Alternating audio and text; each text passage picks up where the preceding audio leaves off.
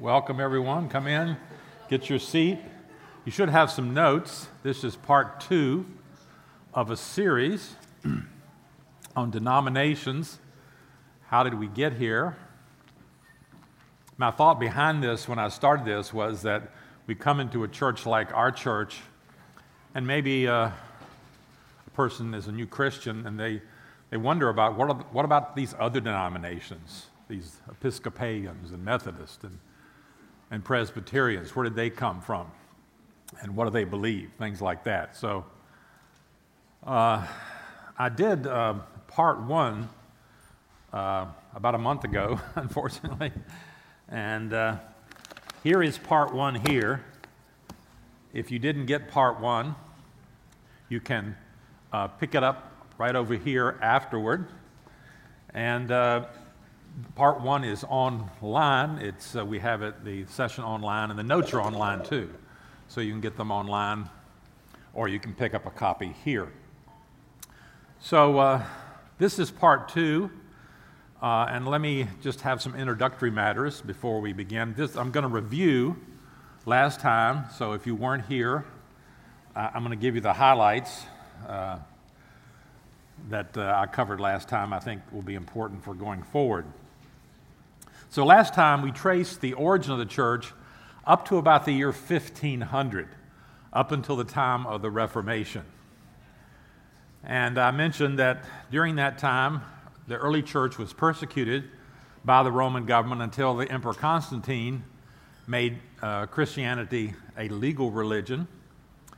And that was in 312, when he stopped persecuting Christians, stopped being persecuted. And people estimate maybe 6 million Christians by then. Maybe 50 million people in the Roman Empire, 6 million Christians. Ultimately, Christianity became the legalized and state religion. So you had the merging of the Christianity and the state. Became the only approved religion, church state, that we still have with us to this day in many places. Now, there was a couple of developments during this period that are unfortunate developments that are still with us and affect denominations and what they believe and so forth. The first one I mentioned was moving away from the congregational form of church government to what's called the Episcopal form. So here at CBC, we practice the congregational form of church government, which we believe is the New Testament form. And in this form, the church is governed by the congregation. Ultimately, the ultimate decisions are made by the congregation. We're an autonomous body. We can call pastors and ordain pastors. So we're an elder-led and congregationally governed church. But eventually, the church, as it develops into what we call the Roman Catholic Church, adopted this Episcopal system. And they did this by making a distinction between the office of bishop and pastor.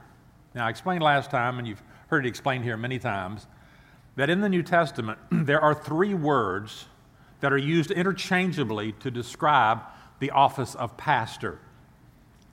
The words are pastor, elder, and overseer. The King James translates that bishop.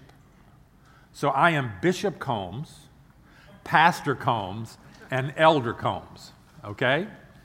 But they're really 3 different terms used to describe the same person. We have 4 elders in this church, 4 overseers, 4 pastors. But as the church developed, a distinction was made between the bishop or the overseer and the pastor.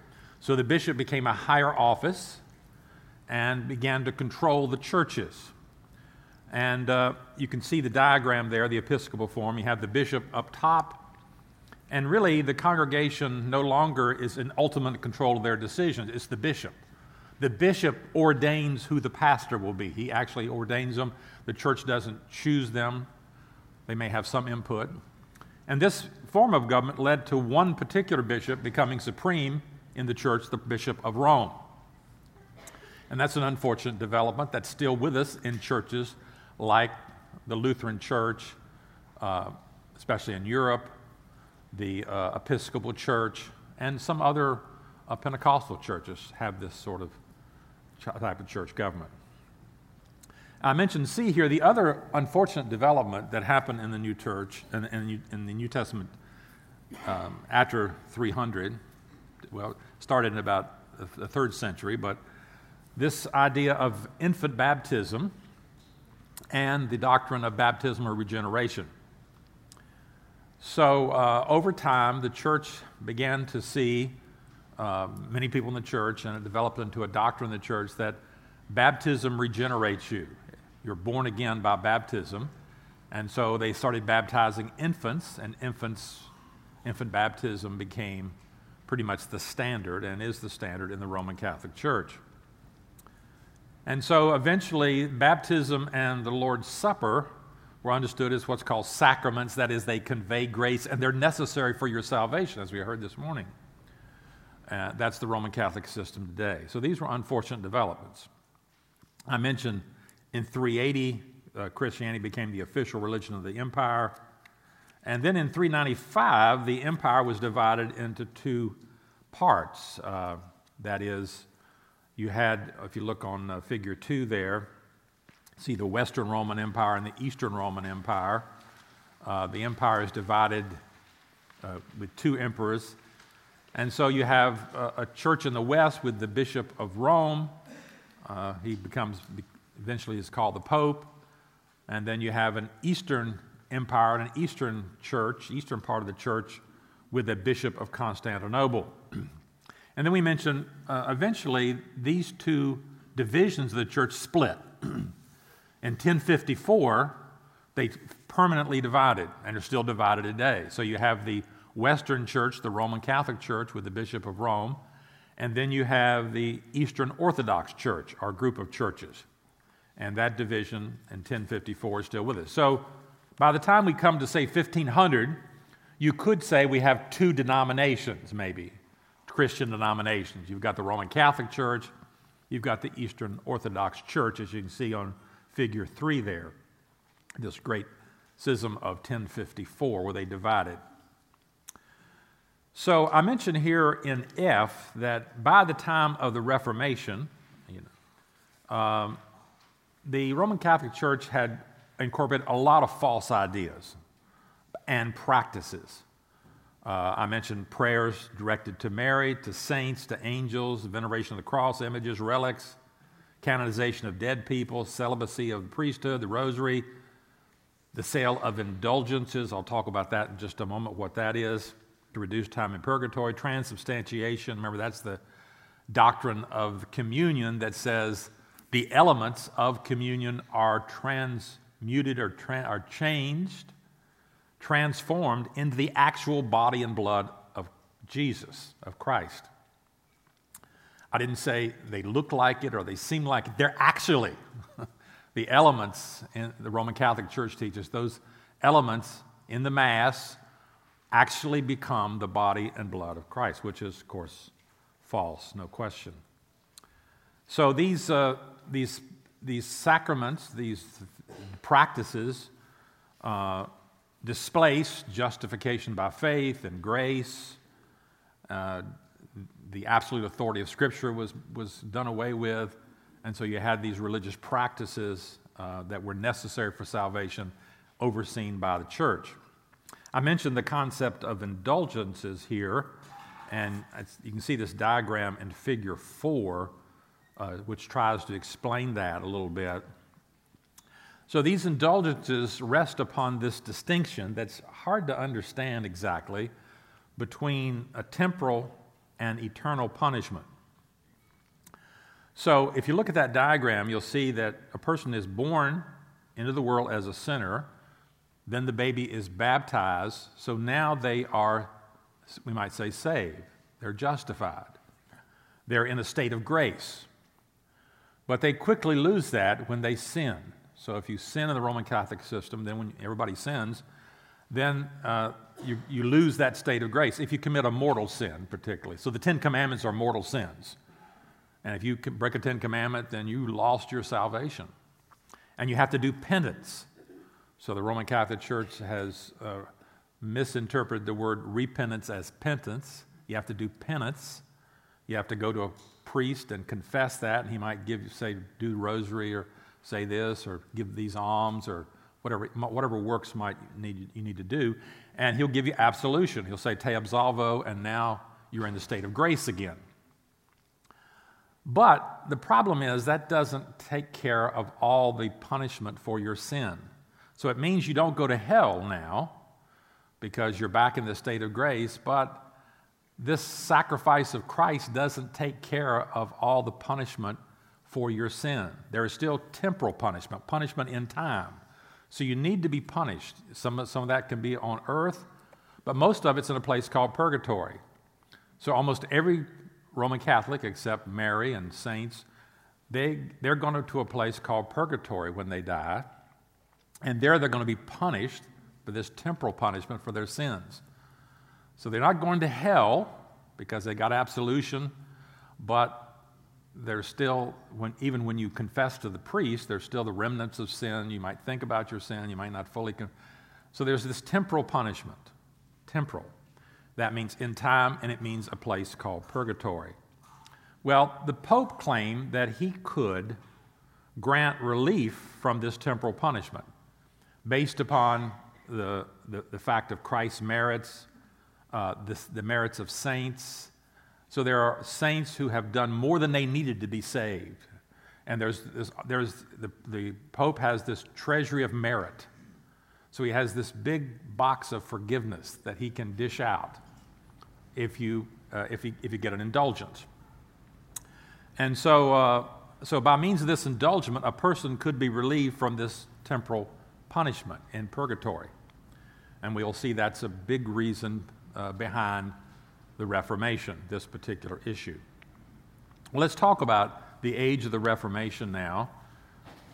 And today we want to talk about two elements of the Reformation, and we'll talk about more next time. So we're here at the page 3, the age of the Reformation. I mentioned the Reformation is quite an important event in world history, considered maybe the greatest event after the founding of Christianity itself. It really had tremendous religious effects and political effects.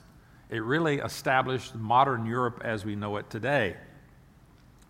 And it led to the reintroduction of the gospel. Unfortunately, the Roman Catholic Church over the years had lost the true gospel, and they still don't have it today. So there's no true gospel in the Roman Catholic Church. Now, I'm sure there are saved people in the Roman Catholic Church. You can get the gospel a lot of ways. So you can read your Bible, you can get it on TV, right? You can pick it up. But the Roman Catholic Church is not going to teach you the true gospel. They're not going to teach you justification by faith and the doctrines you need to be saved.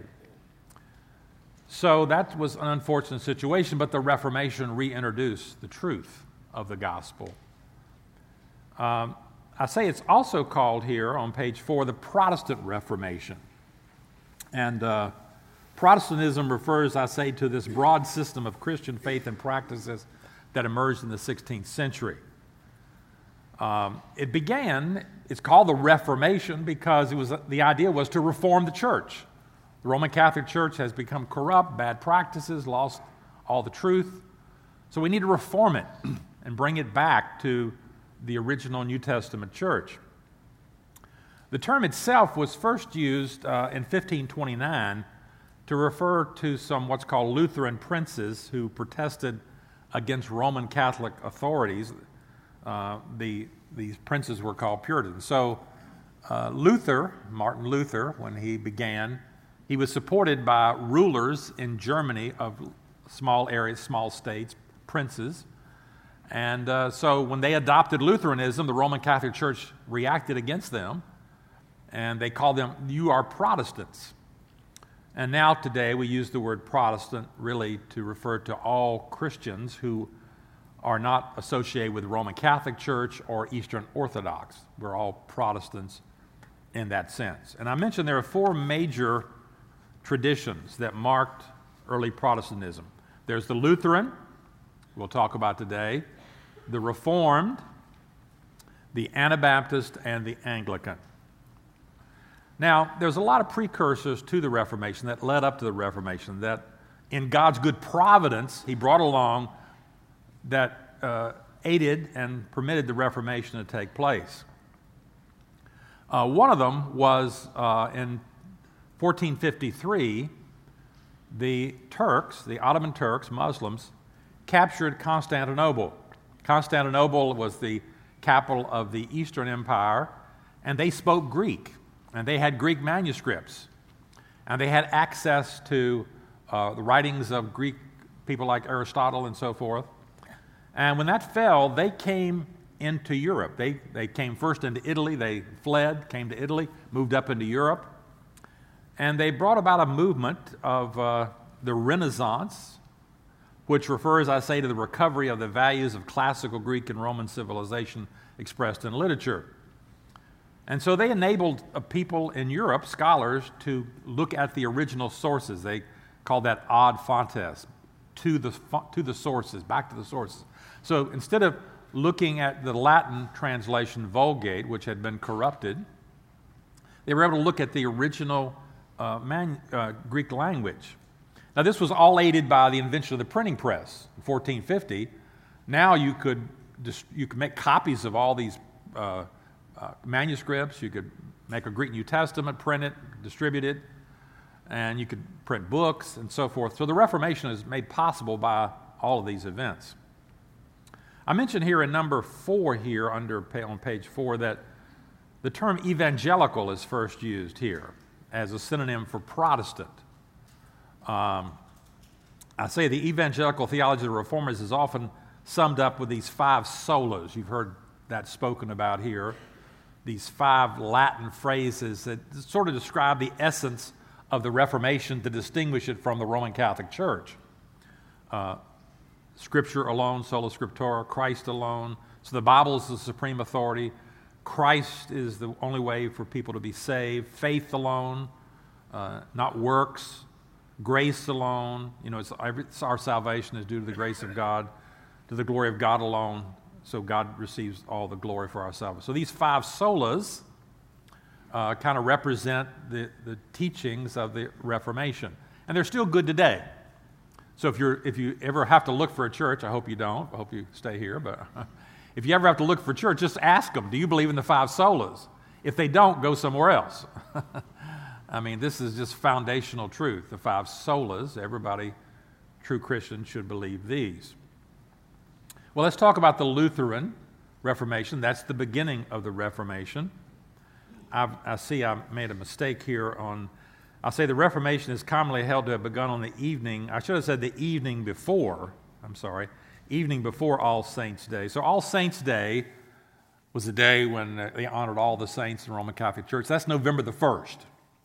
But the evening before, which is called All Hallows' Eve, or Halloween, that's when Luther, in 1517, posted his 95 Theses to the door of the Castle Church in Wittenberg, Germany. Now, Luther, I mentioned here, was an Augustinian monk. That's a monastic order in the Roman Catholic Church, and he was also a priest. Those don't always go together, but he was. He was also a scholar. He got his doctor of theology degree at the University of Wittenberg, and then he began to teach there as a professor. Now, he was converted, we understand, he says, by reading in 1515 the book of Romans, studying Romans, and Romans 1:17, that famous verse, for in the gospel the righteousness of God is revealed, a righteousness that is by faith from first to last, just as is written, the righteous will live by faith. Luther wrote about his conversion. He says this, he says, night and day I pondered until I saw the connection between the justice of God and the statement that the just shall live by faith. Then I grasped that the justice of God is that righteousness by which, through grace and sheer mercy, God justifies us through faith. Thereupon I felt myself to be reborn and to have gone through open doors into paradise. The whole of Scripture took on new meaning. And whereas before the justice of God had filled me with hate, now it came to be inexpressibly sweet and greater love. The passage of Paul became to me a gate to heaven. So as a normal Roman Catholic, Luther believed in salvation by grace plus works. But he came to see that salvation is by grace alone. You're justified by faith alone. So he came to embrace this doctrine that we associate with him, justification by faith alone. Now, he was converted, but he still was a Roman Catholic. He held some Roman Catholic doctrines. But he was interested in trying to reform the church. And that's what led to the 95 Theses. The 95 Theses was a series of questions that he posed for discussion among scholars. So it was a disputation about the indulgence system, about these indulgences that the Pope can grant to get people out of purgatory. So he posted these 95 Theses, on that church door. He was protesting the fact that the Pope was selling these indulgences to facilitate the building of St. Peter's Basilica in Rome. Now, I mentioned that one of the most effective salesmen of these indulgences was a man by the name of Johann Tetzel, who was a monk. And in one of his sermons, here's what Tetzel claimed. Here's Tetzel selling these indulgences. You should know that all who confess and in penance put alms into the coffer will obtain complete remission of all their sins. Why are you standing there? Run for the salvation of your souls. Don't you hear the voices of your wailing dead parents and others who say, "Have mercy on me, have mercy on me, because we are in severe punishment and pain. From this you could redeem us with a small alms, and yet you do not want to do so." Luther credited Tetzel with this saying, "As soon as the coin in the coffer rings, the soul from purgatory springs." So, naturally, your parents are in purgatory. Your wife may be in purgatory. Wouldn't you want to give some money to get them out, an indulgence? So he posted these 95 Theses, Luther did, for academic discussion. They were in Latin. All scholars wrote in Latin then and for the next few hundred years. He didn't really mean them to be spread around, but they were quickly translated into German, and they just went everywhere. So Luther continued in his study. He embraced more Protestant doctrines, more biblical doctrines, and the Roman Catholic Church eventually excommunicated him by the Pope in 1521. So Luther is out of the church. He's really, in a sense, starting a new church, a new denomination we think of as the Lutheran Church. And he did all kinds of things. He wrote many books, pamphlets. His work was distributed throughout Europe and France and England and everywhere people were reading Luther. He translated the Bible into German.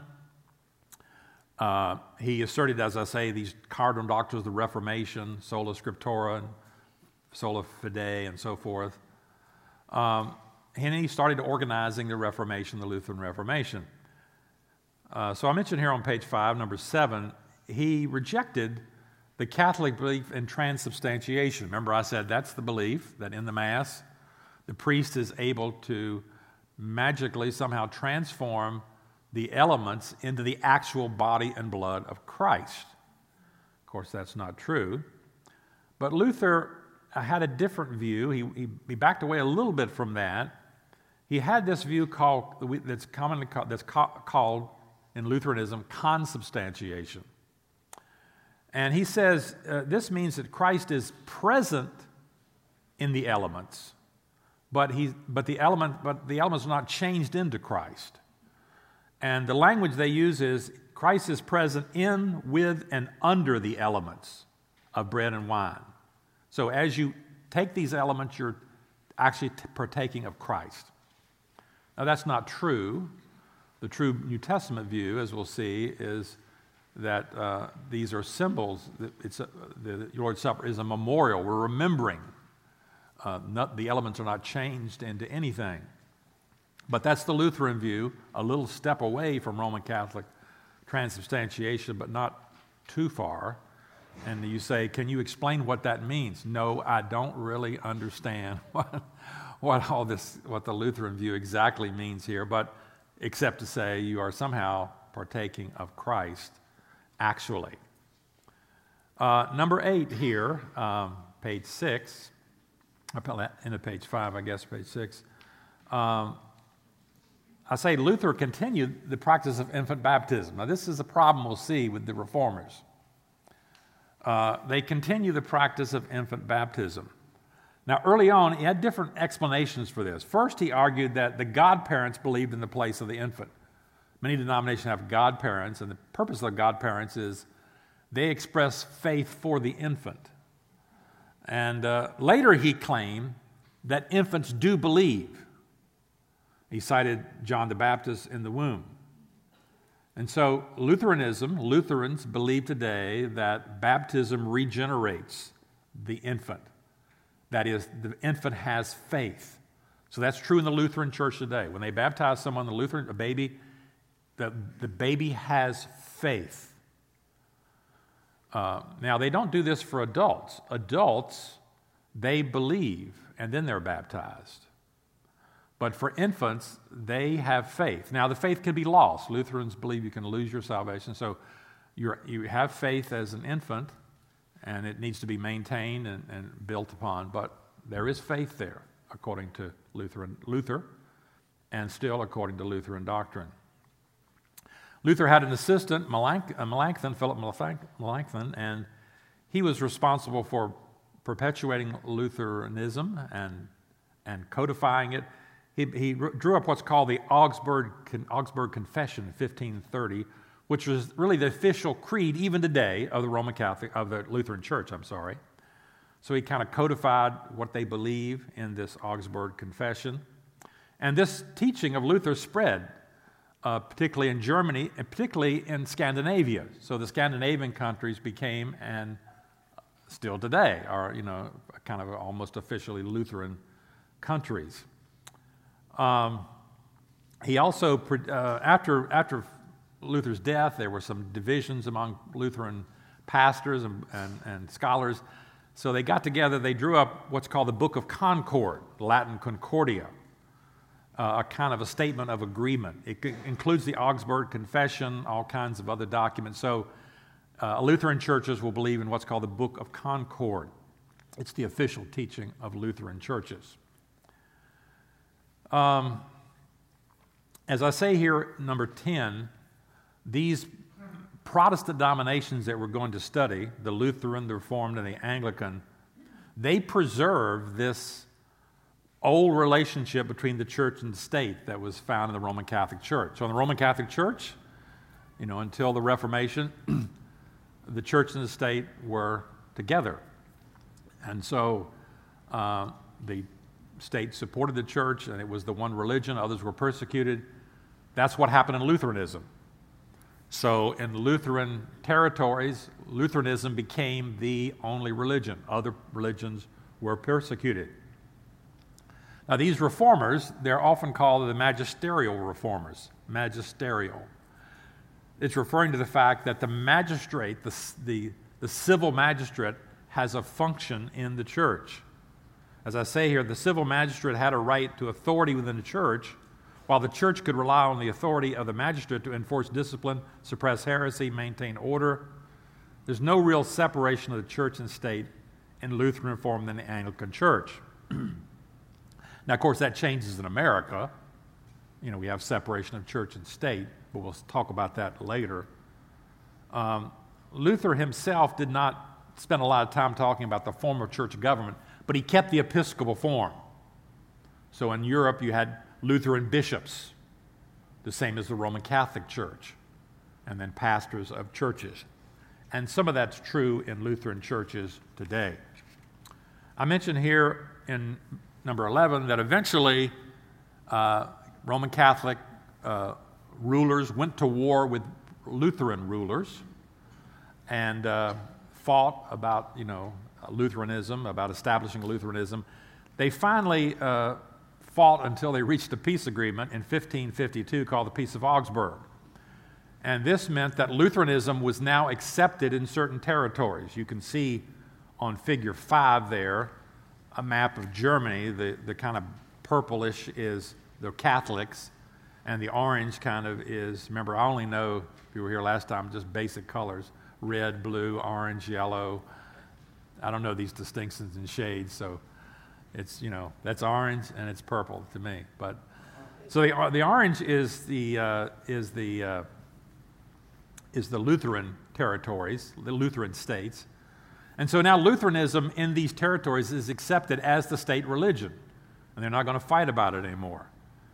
And so if you're in one of these territories, these orange territories, and you're a Roman Catholic, you can leave and go to the purple territory if you want. Or if you're in the purple territory, you're a Catholic, you could leave and go to the Lutheran territories if you wanted to. So now we have two recognized denominations in Western Europe. We got the Roman Catholic Church, and after 1552, we got the Lutheran Church recognized, and they're both state churches. They're both established by the state, and there's no separation of church and state. That brings us to page 7 here, the Reformed Reformation. Now, I say here that the Lutheran Reformation began with the teaching of really one man, Martin Luther, primarily. Now, at the same time Luther was coming to his evangelical convictions, there were people throughout Europe who had similar ideas. They wanted to reform the church, people in France especially, in the late 1400s. There were others who came before this, Huss and others.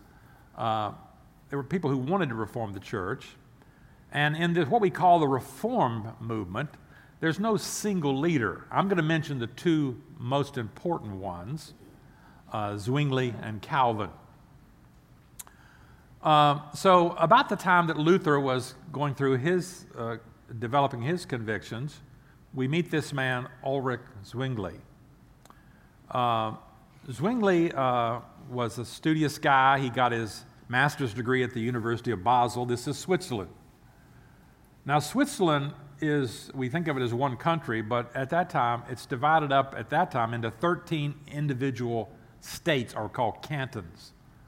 So they're all just individual little countries within what we call Switzerland, ruled by different people, and they have their own domestic and foreign policy and so forth. So some of them French-speaking, some German. So he goes to the University of Basel, Zwingli does, and he gets his master's degree. He becomes a Roman Catholic priest in 1506. And he starts developing evangelical convictions. He does this, I mentioned, because he starts studying the Greek New Testament. In 1516, a scholar by the name of Erasmus produced the first printed Greek New Testament. And this just went around Europe like crazy. And people like Zwingli got a copy, and they're studying it. Luther got a copy. He's studying. He translated the New Testament into German from that. And so Zwingli he's realizing what he's reading there is not what the Roman Catholic Church teaches. What you read in the New Testament is not what the Roman Catholic teaches. So he's coming to these convictions. He was appointed a preacher in a larger Catholic church in 1519. As I say, he was a real scholar in Greek and Hebrew. And he came to the conclusion, really, what the Bible teaches should be binding on. It's not what the church says, but just what the Bible says. And so he started teaching Reformation ideas in the church. In 1523, he wrote what's called the 67 Articles, a kind of a Protestant doctrinal statement, which emphasized salvation by faith, the authority of the Bible, the headship of Christ, the rights of clerical marriage, and so forth. By 1525, a Reformation was sort of complete in Zurich. So he's in Zurich, and this place is being turned into a Protestant canton. And by 1525, the Mass is done away with. It's all a series of steps. It's all done in conjunction with the governmental leaders. Again, no separation of church and state. The state is enforcing this upon the people, the Protestant ideas. So I mentioned here on page 8 that Zwingli rejected what the Bible did not really prescribe. Now, at first, people who study Zwingli say when you study his writings, he didn't accept baptismal generation. At first, he seemed to speak about believers' baptism. And this idea that only believers should be baptized ultimately led to what's called the Anabaptists, as we'll see, because they came from Zwingli's study and teaching and his ministry. But he changed his mind on that, and he kept baptismal regeneration, just like Luther did. Now, part of this is because the church and state are together, so when you're born, you're baptized into the church, and now you're a citizen of the state. They just couldn't conceive, as I mentioned last time, that you could have a state where you had different religious ideas. Everybody's got to believe the same thing. That's the only way this thing will function. That was the idea.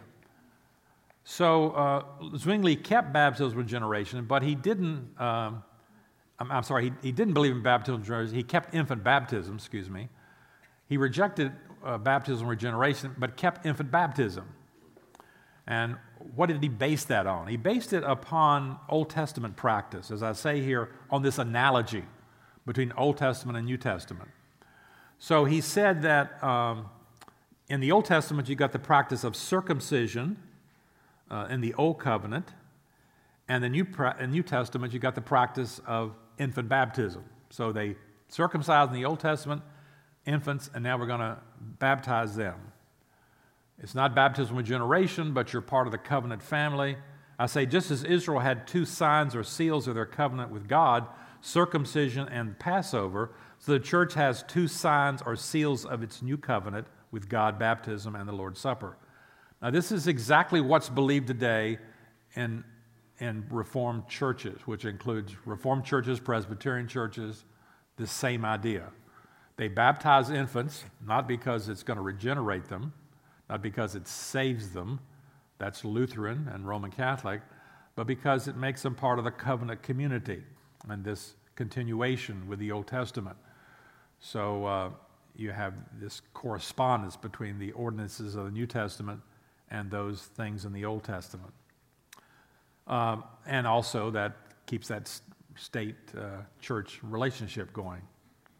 So I mentioned here that the Zurich Town Council adopted his reforms, and the state and church were intertwined, elected civil officials acting in accordance with on the authority of the Bible. Then other places in Switzerland, other cantons, they adopted many of the Reformation ideas, including I mentioned Basel and Bern. And you can see on figure 6 kind of a map there showing the blue, the purple are the Roman Catholic places, and the orange are where the Reformation has now broken out in these cantons. I mentioned here that these Protestant rulers in Switzerland, they wanted to unify all the Protestants against the Roman Catholic forces, because the Roman Catholics were actually in battle and trying to overturn these cantons. And so they wanted Luther and Zwingli to get together and agree. Let's get all the Lutherans and our Reform groups together. We'll have one big group. This will be stronger against the Roman Catholics. So they met together, Luther and Zwingli, at a place called Marburg Castle in 1529, and they found agreement on 15 of the 16 points. So they really agreed on almost everything except the Lord's Supper. Luther held this view of consubstantiation. Zwingli held what's called the memorial view, the same view we hold, that the elements are just a memorial, a symbol of Christ's death and his work. So they couldn't agree.